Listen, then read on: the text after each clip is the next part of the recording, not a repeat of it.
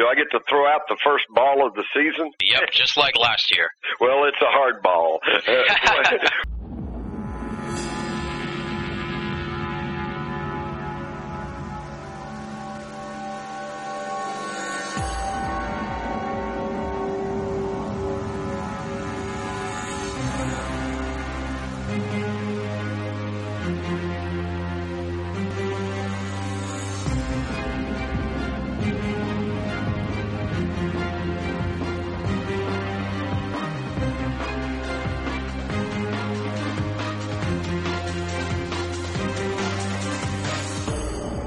And now, ladies and gentlemen, Binnall of America Audio, with your host, Tim Binnall.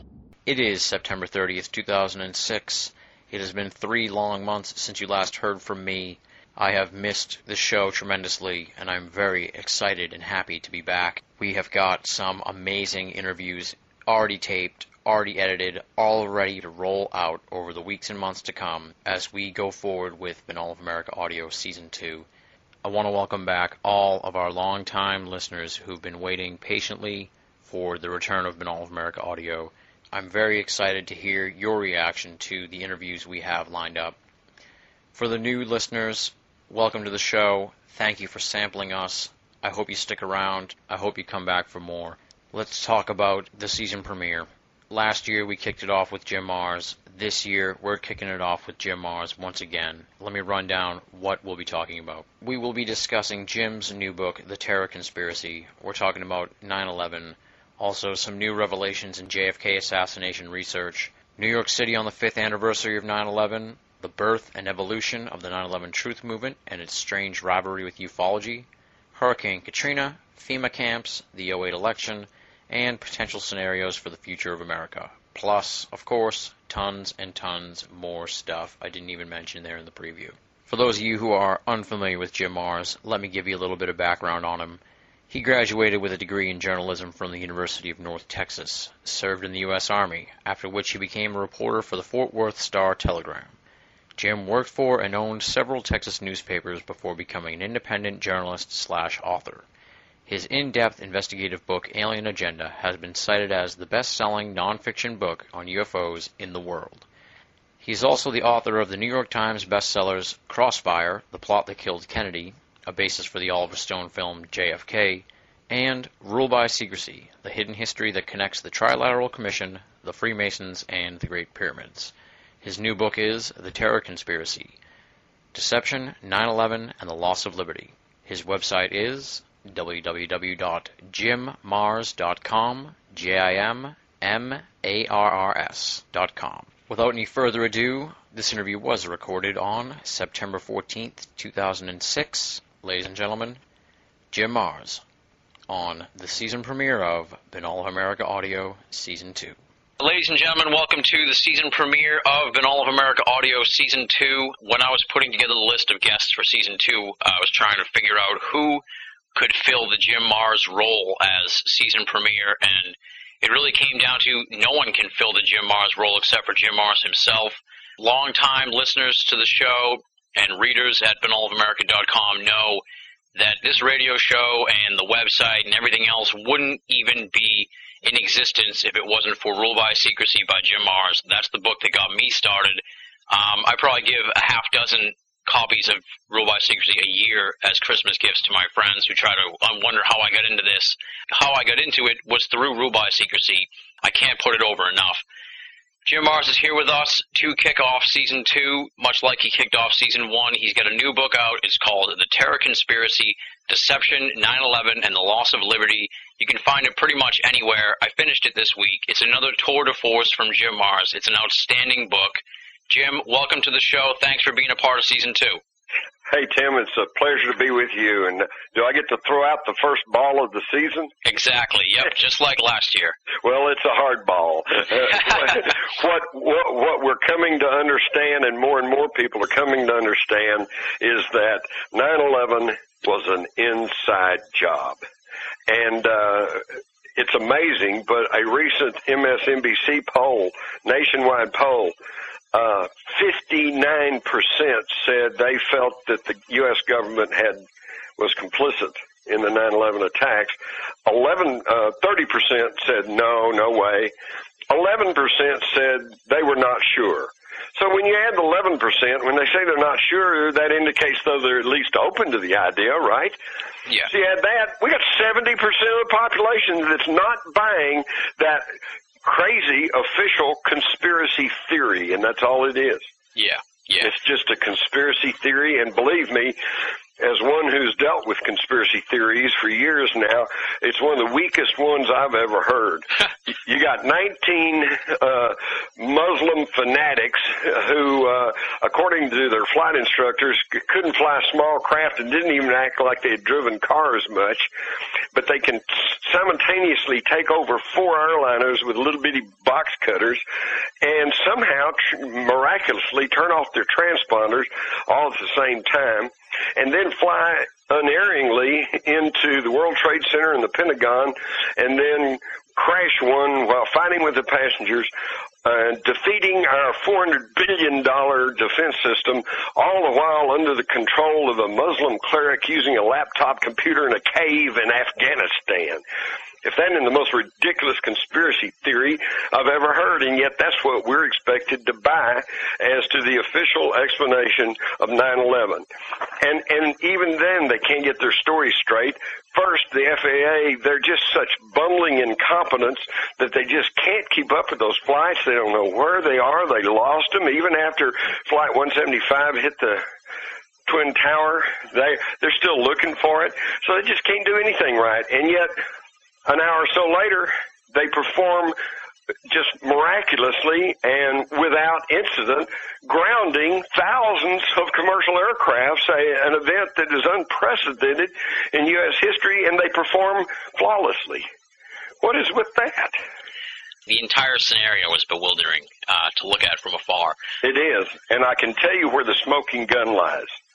It lies in war game exercises. Mm-hmm. Now, this has been downplayed. It was denied for almost a year. They said, oh, that's an internet rumor, you know. Yeah. But finally, Richard Clark, who was on 9/11, was the chief of counterterrorism. He finally published a book, and he right in the first few pages, he says, he contacts General Meyer of NORAD and said, have you got any interceptors in the air? And General Meyer says, well, we're in the middle of these war game exercises, Vigilant Guardian. Well, now we know there was Vigilant Guardian, Vigilant Warrior, several other code names. There was a National Reconnaissance Office drill going on near Washington where, believe it or not, on the morning of 9/11, and the scenario was that a plane had hit their building.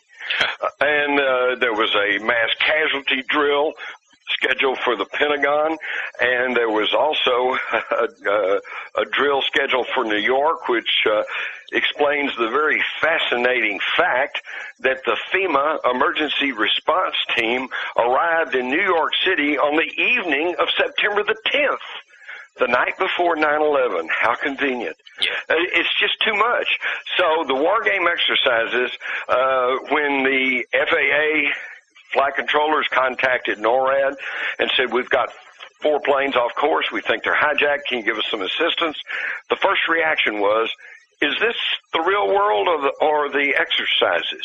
Is this the war games? Yeah. Of course it was the war games that sent all our fighters up into Canada, sent them off into the ocean somewhere, all over the place. Some of them had training ammunition. Just totally discombobulated our normal defense system.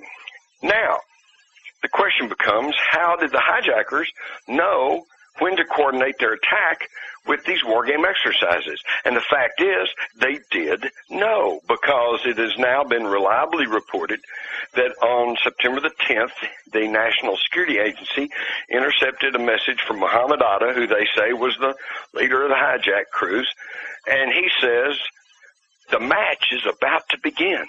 Tomorrow is 0 hour. Ooh. He didn't say the jihad or the operation or the attacks. He said the match, the games begin tomorrow. And that's 0 hour. That's when we will attack. Now, how in the world could they have known that when the public was not aware of these war games unless they had inside information. Exactly. And this is what makes 9/11 an inside job, along with a plethora of other information, such as the fact that at least a dozen nations, including the Taliban in Afghanistan, were trying to warn us we're about to be attacked. And did somebody at the high level of the United States know we're about to be attacked? We are told no, that they just couldn't connect the dots. And as Condoleezza Rice and Rumsfeld and others have said, well, who would have ever thought that they'd use airliners as weapons? And yet the facts speak for themselves. Mm-hmm. In August of 2001, then Attorney General John Ashcroft announced that he was going to quit flying commercial aircraft. He was only going to fly on chartered government flights. And just a few days before 9/11, several ranking Pentagon generals canceled their commercial flights and decided to take a military flight. And then, of course, we found out much later that on the day of 9/11, that certain people within the White House had already begun to take that Cipro, which is the vaccine against anthrax. Yeah. You know, how come they didn't tell the rest of us that? Exactly. You know, hey, Tim, it goes on and on mm-hmm. and on, mm-hmm. and you can read all about it in my new book, The Terror Conspiracy, and as you know, it's not a little thin tome. It's almost 500 pages. No, it's another classic Jim Marrs book. You could beat a man with it if you wanted to. Now, talking a little bit, you were recently in New York for the 9/11 5th anniversary. Talk about what the atmosphere was like there from your perspective. Well, not only was I there for the 9/11 stuff, but also kind of hung out in some places and met some people who were with the New York Fire Department and a fellow was with the New York Police Department and what they apparently they're constrained. The word I get is, and from what I understand, they've been threatened with their jobs, with their security, with their pensions, and they are pretty much muzzled, just like the 9/11 victims' families, okay? So many of them took the money from the 9/11 Victims Compensation Fund, and this was no small amounts. I think the smallest amount you got was like $250,000, and it went on up to $1.5 million or more, just depending on the earning power of the family member that was lost. And yet, when you take that money, you also signed an agreement saying you could not sue anybody, and you could not talk about what happened. Oh, boy. And this is one of the reasons we all know about Mindy Kleinberg and Karen Breitweiser and Ellen Mariani and various other of these victims' family members who have spoken out and raised hell about what's going on, but these are the ones who disdained taking the government money. The rest of them, for the most part, have had to remain pretty quiet, okay? And this, plus the threats to job and security, is what has prevented a lot of those people from speaking out. But I think that the Zogby poll that was taken, and this was like 2 years ago in New York City, showed that almost 50% of those people in New York City 2 years ago said that 9/11, they believed 9/11 was an inside job and that there were government officials complicit in this. And I'll tell you what's got the people in New York really upset right now is the lies that were put out by the Environmental Protection Agency in the days, beginning hours after 9/11 and in the days following when they said, oh, the air's okay, everybody go back to your homes, just keep working, everything's fine. And now they, especially the first responders, are coming down with these horrendous illnesses caused by all that asbestos and dust and chemicals and God knows what in the air. And, of course, all of the Manhattanites were sucking that in for weeks. And I'm sure that over time that the incidence of respiratory problems is going to spread from the first responders to just bystanders and people who live in the area. I have a real dear friend that lives in the Bowery, and he said he's planning to move. His health is just getting worse and worse, and it all has to do with his breathing. You know, and yet the EPA told him, oh, it's okay. But then, hey, weapons of mass destruction, light at the end of the tunnel. You know, how many times have we been lied to? Exactly. Now, we kind of talked about this last year. I think it was off air, actually, but it was like, this is such a massive story. There's such a massive scope to 9/11. It's like the JFK assassination squared or tripled even. Right. How do you go about educating the public to this? Because you don't even know where to begin. There's 4 areas involved, and you know, it's huge and it's massive. And from a personal perspective, when you meet people and the issue comes up, it's very hard to even know where to begin. Well, let me tell you, Tim, something I've learned the hard way over all these years is you can lead a horse to water, but you can't make him drink. Yeah. You can talk to your blue in the face, but nobody is going to learn anything until they're ready to learn. Mm-hmm. So you're not going to get anywhere shouting and screaming and waving your fist and trying to spew statistics and facts and data at them, okay? Yeah. What you have to do is just hold their hand and say, it's okay, let's try to find the truth. And then when they're ready to learn and you can throw a few things at them, here's a few icebreakers, okay? Okay, here we go. Just say, well, hey, Joe, you know, how are we supposed to believe that this war on terrorism's legitimate and that we're supposed to be so afraid of a evil international organization that's trying to slip weapons of mass destruction into our country because they hate our freedom and democracy when our government won't even secure the borders? Yeah.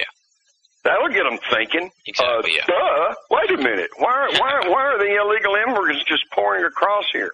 And by the way, earlier this year, the Texas media had a big story. Then they had checked with the Border Patrol arrest over the past several months, and they found that 65% of those arrested were not Mexicans. Okay? Yeah. They represented people from 72 different nations. Wow. So they're just pouring across our borders. Well, wait a minute. You know, and can we protect the border? You're damn right we can. Richard Nixon, his first war against drugs, trying to shut down marijuana, closed the Mexican border. Okay? Mm-hmm. On the day of the Kennedy assassination, Johnson was saying this could be an international communist plot. They closed the Mexican border. They can close the border, but they have not. So it makes this war on terrorism just a sham and a joke. So there's a good icebreaker. You know, why are we supposed to believe in the war on terror when they won't even secure the borders? Yeah. And then when it comes to 9/11, just a few interesting questions. We now have photographs of the hole in the Pentagon before the wall section caved in, and it's only about 20 foot by 20 foot. Well, how do you get a giant Boeing 757 with a wingspan of 124 feet, a tail height of 44 feet? That's 4 stories. How do you get that through a 20 by 20 foot hole? Yeah. And you don't. And if you do, then you do like Time Magazine says. I'm looking at the latest issue of Time Magazine, and they got a big article here about why the 9/11 conspiracies won't go away. And, of course, I can tell them why, because they're true. Yeah. But in the body copy, talking about the Pentagon, says, experts will tell you the hole was punched by the plane's fuselage, not its wings, which sheared off on impact. Well, there you go. Okay, nice answer. Mm-hmm. But then they very thoughtfully give us 3 blow-ups of the front of the Pentagon there after the wall collapsed, and you can see a lot of rubble there, but where are the wings? The wings aren't there. Yeah. The wings are not there, and we've got the photographs taken minutes after the thing happened. The grass is green. There's wooden spools sitting there that aren't even burned up or destroyed. And where are the wings? And where's the tail? It's just not there. Something's screwy with that whole thing. And by the way, I took a little tour around the Pentagon on Monday afternoon, mm-hmm. and you still can't get to that side of the Pentagon. They've got it. It's still 5 years later. They got fences up, and really? they're still working on it, and they've repaired the facade, but you still can't get there to see up close to see what the heck's going on. But what I did notice was the security cameras on every corner of the Pentagon. Where are those tapes? Yeah. Where are those tapes? Obviously there's not a security problem because they've already showed us 16 frames of a parking lot camera, and they said, oh, here it is, see? And then the news media ballyhoos the hell out of it. Okay, that puts the 9/11 conspiracy theorist to rest. Here's a Pentagon release, film of the plane hitting the Pentagon. Well, I just challenge anyone. You go look at those 16 frames, and you tell me with a straight face that you can see a big Boeing 757 in there, because you cannot. Mm-hmm. And what do you make of this? In the last year or so, it seems like there's been a lot of mainstream acknowledgement of the 9/11 movement. Well, they can't ignore it anymore. 70% of the people are buying into it, and even U.S. News and World Report says, this has gone past conspiracy theory. This is a political movement now, and so and it's going to continue to grow as people beginning to wake out of their lethargy and wake up and realize that we've been lied to. And what I don't understand, Tim, is why they hadn't figured it out before now. It's not like we've never been lied to before. Exactly. I mean, my whole life, it was before the Tet Offensive in Vietnam, it was, well, there's light at the end of the tunnel. We're almost winning over there. It's going to be over in just a little bit. And then the Tet Offensive happened, and the war just intensified. Then we got Nixon. I'm not a crook. I didn't do anything wrong. I didn't do anything. Then he has to resign on threat of impeachment. Of course he was a crook. And then you got the lone assassin theory, of the Kennedy assassination, which has been totally debunked these days. And speaking of, Tim, the two strongest pieces of evidence that was used to convict Oswald in the minds of the public, other than that famous Life magazine picture, which was published 8 months before the Warren Commission concluded he was guilty, and that, by the way, is a phony photograph and can be proven to be so. In fact, Oswald himself told the Dallas police, he said, that's my face, but that's not my body. He said, that's a composite photograph. Yeah. And, but the two other strongest pieces of evidence was they said on Monday night after the assassination, Henry Wade, the district attorney in Dallas, announced in the news media, he says, oh, by the way, have I mentioned we've got his fingerprints on the rifle? Well, whoa, that sounds pretty damaging right there. Yeah. But then when you look closer, you find out that rifle was sent to the FBI crime lab in Washington the day after the assassination. And on a document signed that day by none other than J. Edgar Hoover, it states no usable prints were found on the rifle or even the inner parts of the rifle. And then you find on Sunday the rifle was shipped back to Dallas. On Monday morning, it was sent over to Miller Funeral Home in Fort Worth, where they were preparing Oswald's body for burial. And the funeral home director, Paul Grudy, told me on several different occasions that he was there when the FBI put Oswald's dead hand on the rifle. Wow. And he said, in fact, he had a big problem in trying to get the fingerprint ink off of Oswald's dead hand in time to bury him. Okay, and then that night they announced, oh, have I mentioned, we've got his fingerprints on the rifle. So you can see that if this was a courtroom and you're the jury, you wouldn't buy the fingerprints. Yeah. So the only other thing they had that seemed to convince a lot of serious, thoughtful, scientific-minded people was the neutron activation analysis test, which is where they compare the metal that makes up the bullet fragments that were found in President Kennedy, Governor Connally, and the car, the limousine. Mm-hmm. Well, at the time, J. Edgar Hoover told the Warren Commission that these fragments were similar, and therefore they came from the same ammunition, and therefore it was Oswald's ammunition, therefore Oswald was guilty. Well, even then, in all these years, I knew that was dissembling, because similar doesn't work. Yeah. It has to be absolutely an identical match. Mm-hmm. And sure enough, just a few weeks ago, a scientist at the Lawrence Livermore Laboratory went over that neutron activation analysis and very generously and kindly said that they had misinterpreted the data. Which means that these fragments do not match, which means they come from different ammunition, which means there was more than one person shooting at Kennedy. Only 40 years too late, though. Right? Only 40 years too late. But you know, Tim, that's exciting. Oh, yeah, totally. And makes me hopeful. Yeah. It took 40 years for the public in the United States to realize that Kennedy was killed as a result of a conspiracy and that it had been covered up at the level of the federal government of the United States. Mm-hmm. We're only 5 years out from 9/11, and 70% of the population is not buying their conspiracy theory. Yeah. That raises an interesting paradox that we talked about last year, and that's that you had said that if the truth about 9/11 grows to the surface and gets mainstream acceptance, then we're in a very high danger of them pulling the trigger on another incident. It seems like with this thing's growing exponentially every year, it's grown a lot in the last year since I talked to you last, that paradox is still present. Wouldn't you agree? Absolutely. In fact, I think the danger is even higher now than it was then, because we're approaching these midterm elections in November. And right now, you've already seen Joe Lieberman get defeated in his nomination, so now he has to run as a independent. And you've seen other people. I was with Colonel Robert Bowen up in New York and in Washington, who just got the Democratic nomination in Florida in his precinct, running on a "Let's Tell the Truth About 9/11." Oh, wow. Platform. Yeah, wow is right. So, see, as we get close to this election, if it appears that the neocons are going to take a bath, then we're in very much danger of them triggering another one of these false flag operations.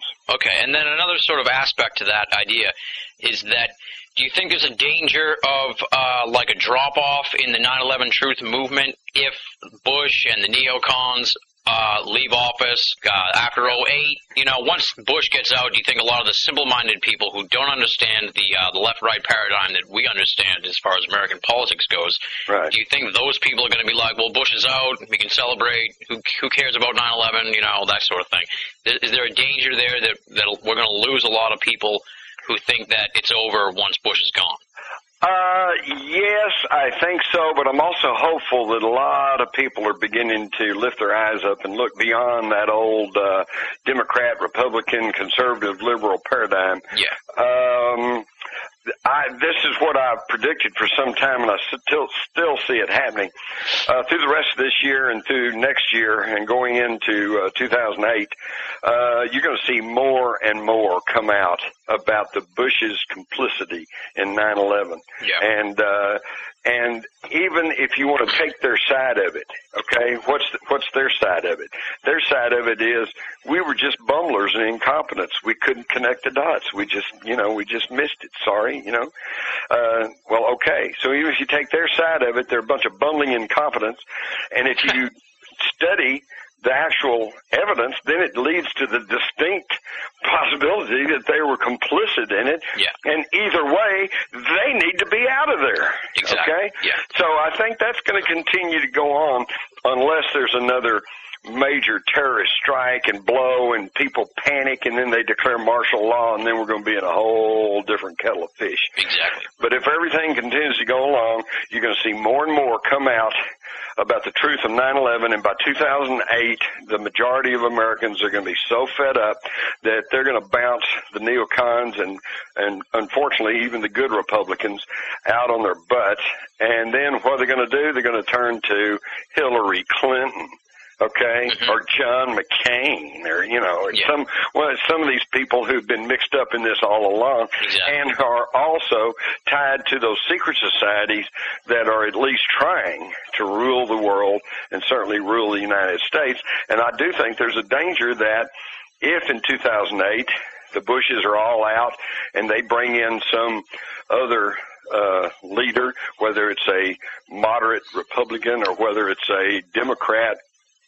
And I think there is a danger that so many people will go, wow, all right, got rid of those tyrannical Bushes, and now everything's okay, and we'll go back to business as usual. I think that is a danger, but I see many hopeful signs that many people, because of all this turmoil and this upset about the truth of 9/11, they're beginning to look beyond the old paradigms and the old worldviews. And I think they're beginning to understand that it's us, the people, the public, the long-suffering taxpayers of this country against the wealthy, elitist, globalist. Mm-hmm. And that's where the struggle is. Okay.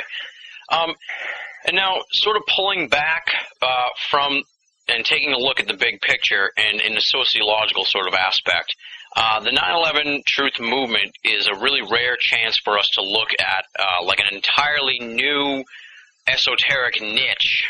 On 9/10 there was no 9/11 truth movement, and now it's a massive thing.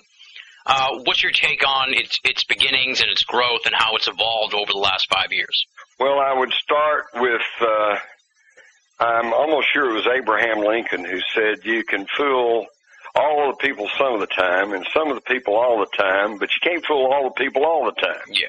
And I think that's what we see happening here, because I have written and researched and then spoken about 9/11 issues. Of course, I have come into close contact with many of the people within the 9/11 Truth Movement. Mm-hmm. And the thing that the one word that I would use to describe that movement is diverse. Okay. Tim, it's absolutely amazing. Back during the anti-war movement days of the late 60s and 70s, most of the leadership and most of the people who were out there marching, and not all, but in general, they were long-haired, hippie, alternative lifestyle type people. Yeah. In the 9/11 Truth Movement, I see close-cropped ex-military guys, white conservative, black liberal, women, old men and women, young kids. I mean, it is a cross-section of America, and I think it's wonderful. And do they all agree with each other? Hell no. They argue like cats and dogs over all kinds of little particulars and details and, what actually hit the Pentagon and on like that. And so it's a very diverse group with very diverse ideas, but the commonality is they do not accept the facile and unsupported government version, and they know in their utmost being that something else happened, and they are all working to find the truth. Yeah. And two of the good things I think that you can say about the 9/11 Truth Movement is, first of all, is that they're starting to bring in a lot of scholars now, and that really helps with winning over the mainstream public. And also, it really seems like the 9/11 Truth Movement has really captured the young Americans who are interested in the esoteric field, if you will. I mean, a lot of the other areas have had a drop-off, and a lot of the young people are gravitating toward 9/11. What do you think of that? Oh, absolutely. In fact, I'm constantly amazed. For years, talking about conspiracy, I always felt like I was talking to the gray-haired set, okay? Mm-hmm. But more and more, I've had all kinds of young people come up to me and say, oh, man, you set me on the course to truth. I've been reading your books, and then I've gone out and studied other stuff and da-da-da-da, and that's just great. But let me mention the scholars for 9/11 Truth, okay? Of which I am one of the permanent members, because I have taught that course at the university for years and years and years. But it's absolutely incredible. You got Stephen Young, who by just physics alone has shown that the World Trade Center could not have just crumbled and fallen down due to fires. And what does he get for his trouble? He's on paid leave from the university. They ask him to step aside. He's got somebody else teaching his classes now. There was another fellow whose name doesn't immediately come to me who's been also set aside. Essentially, they're being punished for trying to tell the truth and for trying to teach the truth and teach thought processes to their students. Now, what does this tell us about the state of freedom and democracy in the United States today? There was a story recently of an Army sergeant who got an unsolicited email talking about 9/11 issues, and he simply responded to it and said, I think there's a lot of questions that haven't been answered. And now he was relieved of his duties and now faces possible court-martial for un-American activities. So, see, we can fight and kill those Iraqis to force freedom on them, but we can't have any over here. If you try to speak out and speak your mind, then you get suspended from your job. You get facing a possible court-martial in the military. It's absolutely unconscionable, and it's absolutely amazing that this type of stuff is going on, and so many mainstream Americans seem to content to allow that. Yeah. Where is our belief in the Constitution? Where's our belief in freedom and democracy? And, for that matter, having lived through all the anti-war movement of the 60s and the 70s, those people aren't dead. They're still around. Yeah. Where are they today? I mean, we've got a whole lot more cause to point the finger at the government today than we ever did in Vietnam.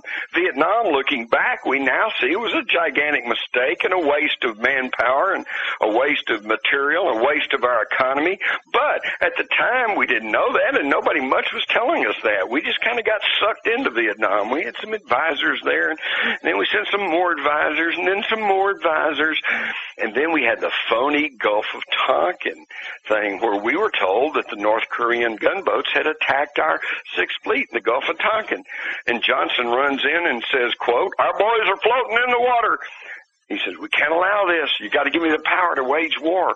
And Congress was stampeded into bypassing the Constitution, which clearly states only the Congress has the power to declare war. And they passed the Gulf of Tonkin resolution, which gave the power of war making to Johnson. And off we went into a war that cost 58,000 American lives, wrecked our economy, caused schisms between families and generations, and disrupted the lives of more than probably 500,000 to close to 1 million Americans, okay? Mm-hmm. All based on a lie, because there were no gunboats. They did not attack the Sixth Fleet. That's been thoroughly documented, okay? Yeah. And so now we have the same situation, and yet they were willing to risk their lives at Kent State and other places to try to stop that illegal, immoral war. Where are they today? I guess they're too worried about their 401ks. Yeah, I think so. Where do you think this 9/11 Truth Movement, where does it need to go in the future? What's the next step for it to sort of advance this thing? Well, there's several ways to go. First off, of course, we need to just keep advancing the truth. We need to keep talking to people. Individuals need to be having book reviews, groups in their home, neighborhood parties, showing loose change, various things. Just educate people. Get more and more people aware, and that's not to say proselytize.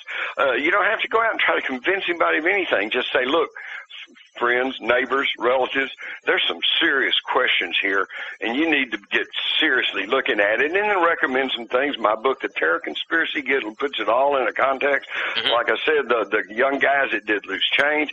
There's Alex Jones has some really good videos out there. There's all kinds of material. All of David Ray Griffin's books. It's all over the place. Yeah. Unfortunately, you have to go look for it, okay? Because like the Bible says, it says, "Seek the truth and you shall find it." It didn't say turn on TV and let one of those airheads tell you the truth. You have to seek it. You have to seek it. You got to go out and look for it. And once you know it, then share it with your friends, your neighbors, everybody else. Now, there's also maybe some ways to go about it. This is really interesting. The news just came through today. Elliot Spitzer was the U.S. attorney in New York, and as such, he would certainly have jurisdiction over the murder of 3,000 people there in New York City. And I know that as far back as at least 2, maybe 3 years ago, he was presented with all kinds of documentation to convene a grand jury to find out, what truly happened. But he dragged his feet. He's done nothing. And everybody keeps scratching their head and saying, I wonder why he hadn't moved on that.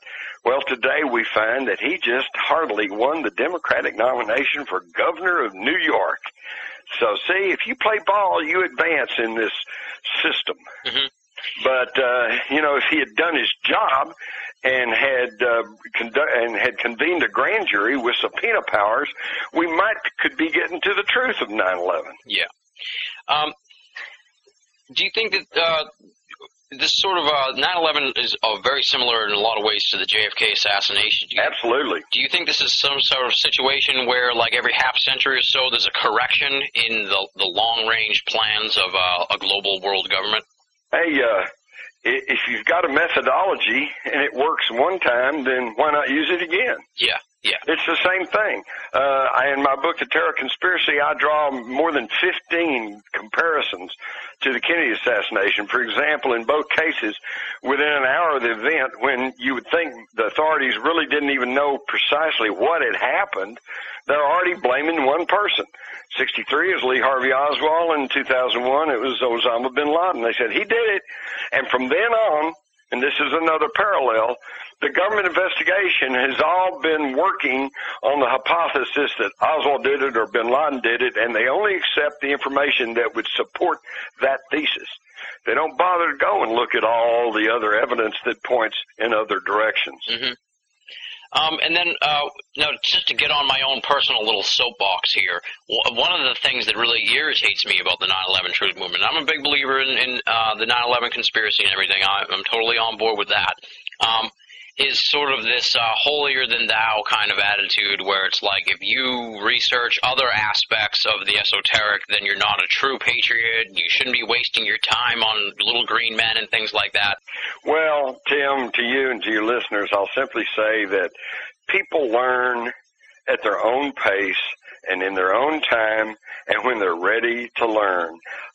If a person begins to open their mind with the 9/11 truth movement, and they begin to realize that the government has lied to us, and that 9/11 was not exactly how they portrayed it, but they are not yet ready to accept the reality of UFOs or extraterrestrials, then hey, peace to them, okay? You know, let them do their thing, because once you set out on that pathway to truth, you can always stop, but you can never go back. Yeah. And once they come to realize that they were lied to about the Kennedy assassination, about the Gulf of Tonkin, about Watergate, about Vietnam, about Ruby Ridge, about the Murrah Federal Building, Oklahoma City, about Waco, Texas, and now about 9/11, then maybe they will go, gee, you know what?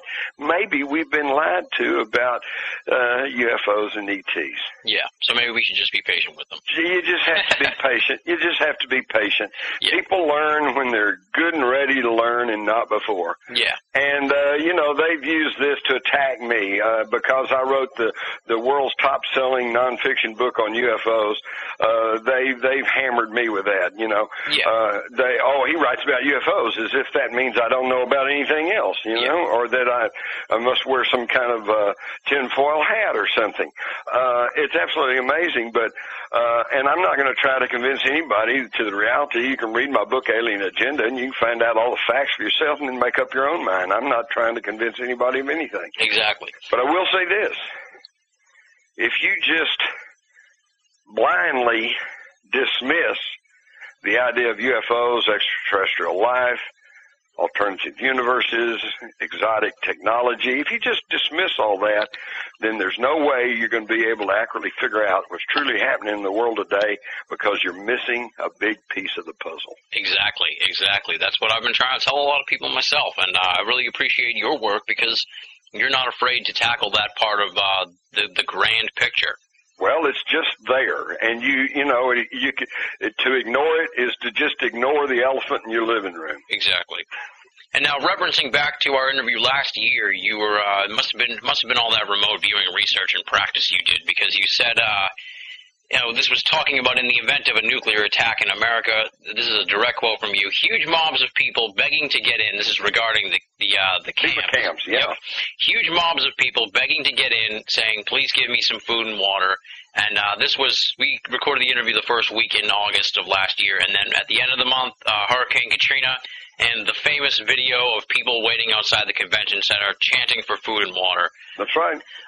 You pretty much hit the nail right on the head a month earlier. That's what you'd expect to see, and it pretty much happened. So hats off to you in that regard. You know, Tim, it's really interesting. This just, on the one hand, puzzles the heck out of me, and on the other, I realize it's simply human nature. Mm-hmm. But in the late 60s, early 70s, I had front-page stories in a major newspaper saying that Kennedy assassination was a coup d'etat, okay, and covered up the level of the federal government. Well, I was the nut, the kook, the buff, the conspiracy theorist. Yeah. In 1973, I told everybody who would listen that Nixon was a crook and he would not serve out his term.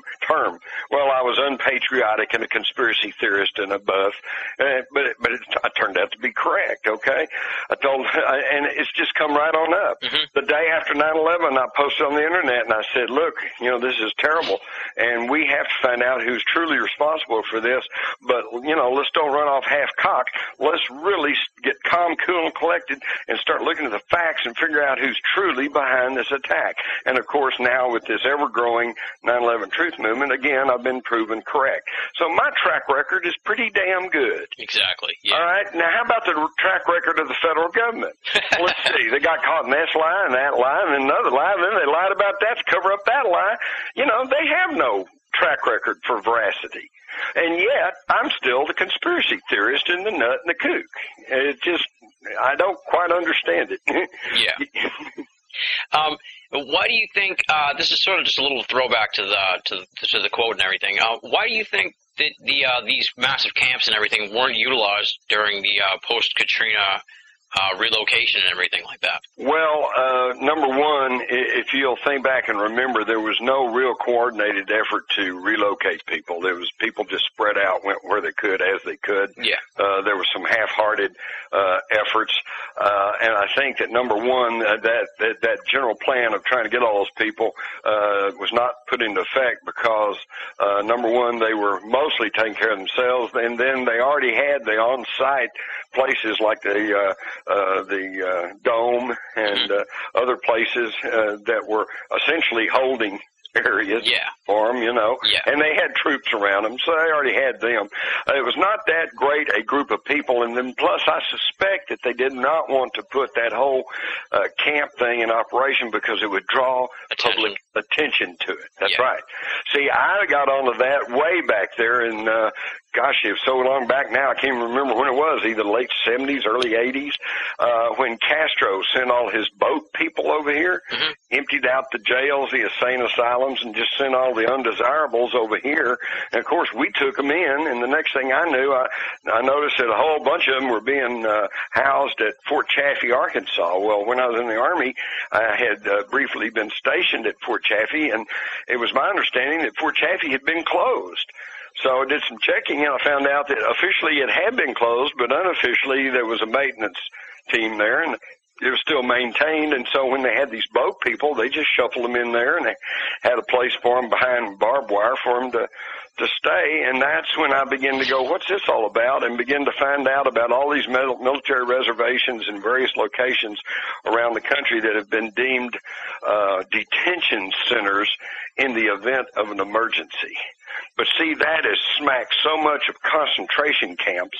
In fact, John Ashcroft, one of the reasons he was bounced out of there pretty quick is he was too obvious and too open in his desire to have concentration camps for dissidents.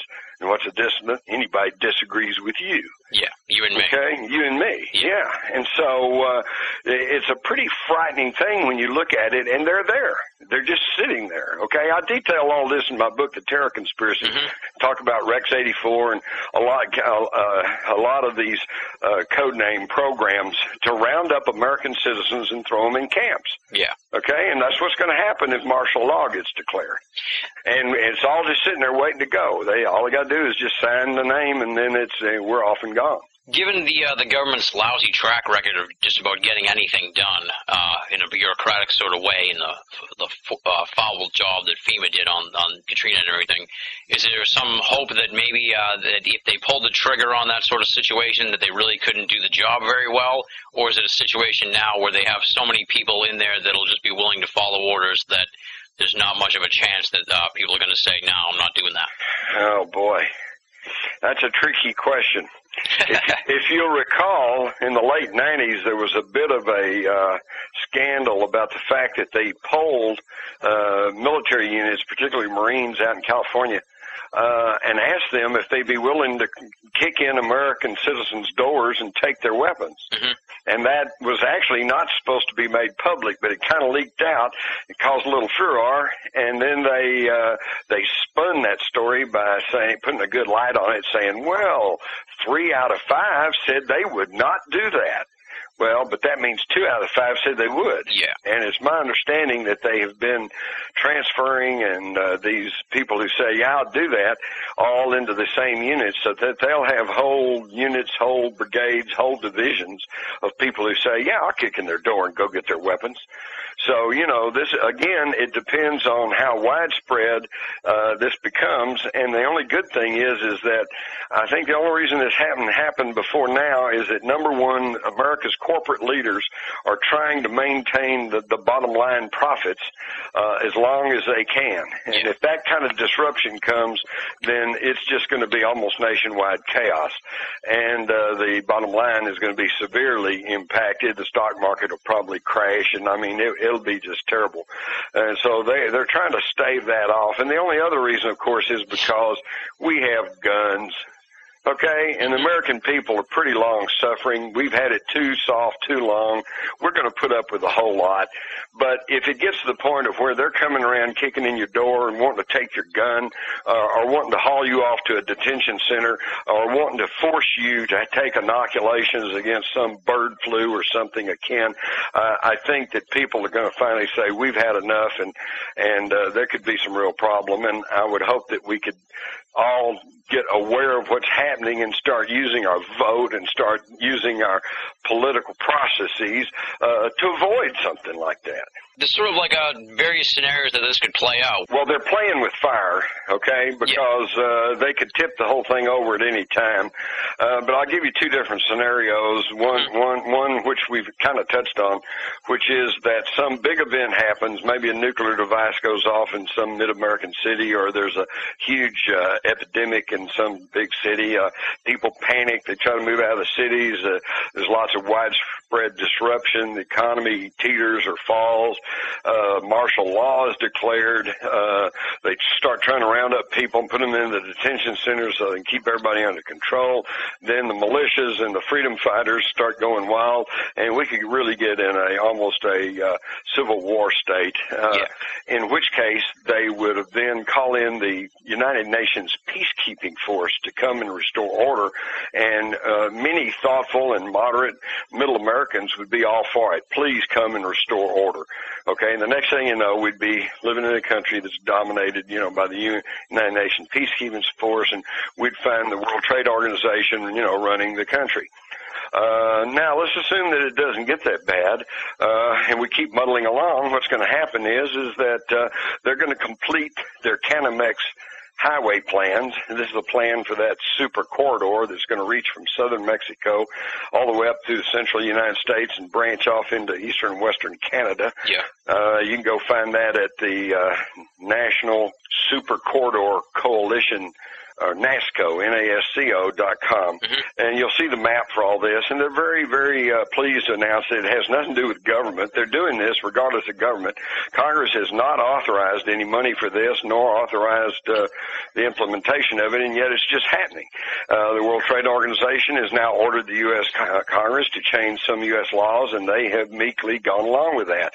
We've lost the republic. We're losing our sovereignty, and with this Canamex highway, which would be the only customs port will be at the Smart Port in Kansas City, and it will be sovereign Mexican territory, and Mexican nationals will be running that, and that would be just about the first time that they'll check on anything, so there will be no borders, and this is creating, of course, what the Council on Foreign Relations has been pushing for some time, the North American Union. Yeah.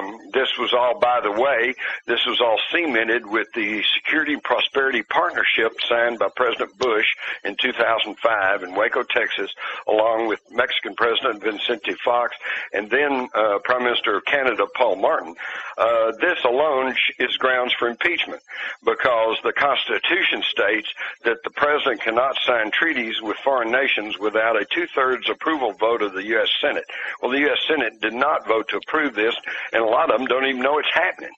And then Bush put all this through the Commerce Department, and they've been pushing it through the state highway departments, and there is already a lot of controversy and backlash, but it's all taking place within the states.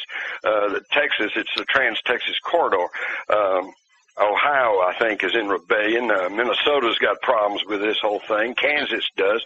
But everybody thinks it's a state problem. They don't see that this is the embryonic stages of creating a North American Union. And yes, with its own monetary unit, the Amero, as offered by the Council on Foreign Relations, which would replace the Mexican peso and the U.S. and Canadian dollar.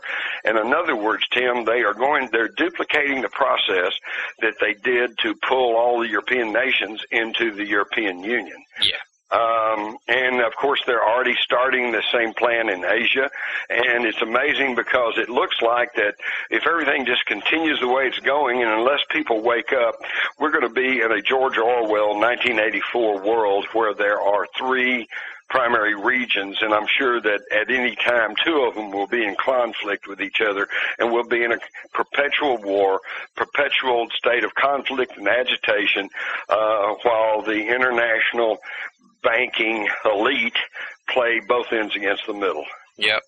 It's a very depressing situation, but and that's the best scenario. Yeah. To hone in on one aspect of 9/11 that is probably the stickiest one for me that I always sort of had a problem with, but you dealt really well with it in the book, and that's the phone calls from the passengers on the planes on 9/11. Can you talk just a little bit about that? First off, do I mention the voice morphing technology in the book, because that was coming in just about the time that the book was being completed? No, you didn't get into the voice. All right. Well, first off, I know that I do address the problem of cell phone calls in particular because they just weren't there in 2001. You couldn't do it, basically. Mm-hmm. By the time your signal reached a cell phone tower, the plane, at 30,000 feet going 500 miles an hour, has lost that signal and is trying to pass it off to another one. You just couldn't do it, and I had experts tell me that unless you were under 5,000 feet or 5,000 to 6,000 feet, you really couldn't make a cell phone call. And then, of course, in 2004, in the fall, American Airlines and a high-technology company announced this new chip they had developed, and they had tested it, and they said, hey, wow, this is going to allow cell phone calls from high-flying aircraft. That's 2004. So what the heck was going on in 2001? Yeah. All right. I think the answer is simply this. This is a Washington Post article from 1999. I wish I'd had it in time to put into the book. Mm-hmm. The former Commander-in-Chief of the U.S. Special Operations Command, a General Carl Steiner, sat in amazement as he listened to a recording of his own voice say, gentlemen, we've called you together to inform you that we are going to overthrow the United States government. Well, of course, General Steiner had never said anything like that. Yeah. But he himself said, damn, that's me. And what it was a demonstration at Los Alamos National Laboratory of voice morphing technology. In other words, they now have the digital capability of just taking a snippet of your voice, and then they can reconstruct it, and then they can make you say anything they want you to say. They had a recording of Colin Powell stating, I'm being treated well by my captors. And one of the scientists that worked on this said they chose to have him say something like that he would never otherwise have said. Yeah. So they can create these voices now, and that was announced publicly in 1999, which if you know anything about military intelligence, that means they probably had that technology 10 years earlier. Yeah. But it was all secret. And that really makes me wonder about the cell phones, because we know the most famous one of the cell phone calls were from Barbara Olson. Mm-hmm. Well, she was a newscaster. Her voice was all over the place. Yeah. And then we've got this fellow named Mark Bingham, who calls his mother. And does he say, hi, Mom, it's me, like anybody else would? No, he says, hey, Mom, this is Mark Bingham, your son, Wait a minute. I've never said anything like that to my mom. Yeah, exactly. But anyway, then he goes on and he says, we're being hijacked, He says, oh my God, he said, I want to tell you I love you. And she said, oh, well, who is it? Who's on there? And he says, well, you believe me, don't you, Mom? And she says, yes, yeah, I believe you, but who is it? Who's captured airplanes? And he says, you do believe me, don't you, Mom? And he gets the same response. It's like that's the only snippet they had, And so it certainly makes you wonder. I can't tell you that that's the answer to the cell phone calls, but what I can tell you is they have that technological capability. Yeah. Well, what's going on for you next? What can we look forward to from you? What's in the pipeline for Jim Marrs? Well, I'm working on a new book, which I'm not really at liberty to start discussing now, only to say that it will be an extension of my rule by secrecy and my terror conspiracy. Awesome. And taking it even into further, stranger, darker areas. And of course, I'm working on some TV projects and hopefully a movie project. And I'm still teaching my course at the university and lecturing. And anyway, it's a real busy time for me. I'm sure. I have to stop and remind myself that I am approaching retirement age, but I don't see any retirement in the offing for me. Yeah. Just too much stuff going on. I got too much to do. Yeah. Any conferences you want to plug that you're going to be at or anything like that you want to mention? Oh, absolutely. Yes. Thank you for reminding me. First off, on December the 9th, I'll be in Kansas City, Missouri at the Uptown Theater for something called the Dark 30 Tour. And this is going to be really, really neat. This is going to be, I'll be there talking about government conspiracies, and Nick Redfern will be there talking about UFOs, and Josh P. Warren will be there talking about paranormal activities, plus we'll have some music, plus some food. Awesome. It sounds like it's going to be a really great event. Anybody that thinks they're going to be in the Kansas City area at the time ought to go check dark30tour.com and pick up some advance tickets while they're cheap. Yeah. And then I'll be out in Arizona for an event out there. This is going to be November the 17th through the 19th in Tempe, Arizona. Mm-hmm. And I'm going to be talking about future technology from the past. Ooh, interesting. And just to give you a hint of what that's all about is, why did we make that mad dash to Baghdad when we invaded Iraq, which left the countryside largely unpacified, which has created this terrible situation that we're in right now. So what was it in Baghdad that we had to go to? Certainly wasn't Saddam Hussein, because we didn't catch him for a long time after that. Yeah. But there was something in there that apparently our military intelligence leaders decided they just had to get hold of. And I'll discuss that at Tempe, Arizona. Awesome. How can people get the books? Anywhere they want, really. It was all over my bookstore. Any bookstore will have it. Amazon.com has it. We have some available from JimMars.com. So, they're just all over the place. You may have to ask for one, give them to order one, but I'm sure they can get one in a day or two. Exactly. And the new book is The Terror Conspiracy, Deception, 9/11, and the Loss of Liberty. And much like last year when we were talking about rule by secrecy, it's very important to point out 31 pages of sources in this book. Like Jim always says, don't believe him. Do your own research. Look in the 31 pages of sources. If you don't believe something, find it in the sources. Look it up. Do your own research, right? Absolutely. And then, then it's not a question of do you believe Mars or not. It's a question of, do I know this or not? Exactly. And once you know something, you know it. Mm-hmm. Well, Jim, thanks for being on the show. I really appreciate it. It was great having you be a part of the new season. And anytime I get a chance to talk to you, it's always fun for me. Thank you, Tim, and to you and your audience, I'll just leave you with this. Always question authority, and the higher the authority, the harsher the questions. That does it for this week's edition of Banal of America Audio. I want to thank Jim Marrs for sitting down and talking to us for so long. The new book is The Terror Conspiracy, Deception, 9/11, and the Loss of Liberty. We couldn't do a season premiere without Jim Marrs, so I'm really psyched we could have him back on the show and bring it all back home again. I want to give big thanks to Leslie, Chiron, R. Lee, Ralph Molesworth, and Joe V. of BanalofAmerica.com for your tremendous help in the ramp-up to getting Banal of America Audio Season 2 up and running. Check out BanalofAmerica.com, where you can read their columns, find out more about them and what they have to say about the world of the esoteric. Their stuff is tremendous, and I hope you check it out. If you are a long-time listener to Banal of America Audio, and you want to help us out, you want to help celebrate the new season, click on the PayPal button at BanalofAmerica.com. Help us keep the show going. Help us make these long-distance phone calls to big esoteric names. It costs money to put a show on like this, and we don't have ads or sponsors or anything like that. So if you can help out, we'd appreciate it.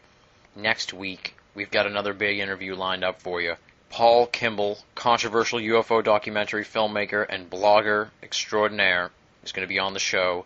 We've got a special musical preview coming up, so stick around and you'll hear a little bit of what we're going to be talking about on Banal of America Audio Season 2 next week. Folks, thanks for tuning in. Thanks for coming back. And if you're new, thanks for sampling the show. You'll be hearing from me next week with Paul Kimball. Until then, this is Tim Banal, signing off.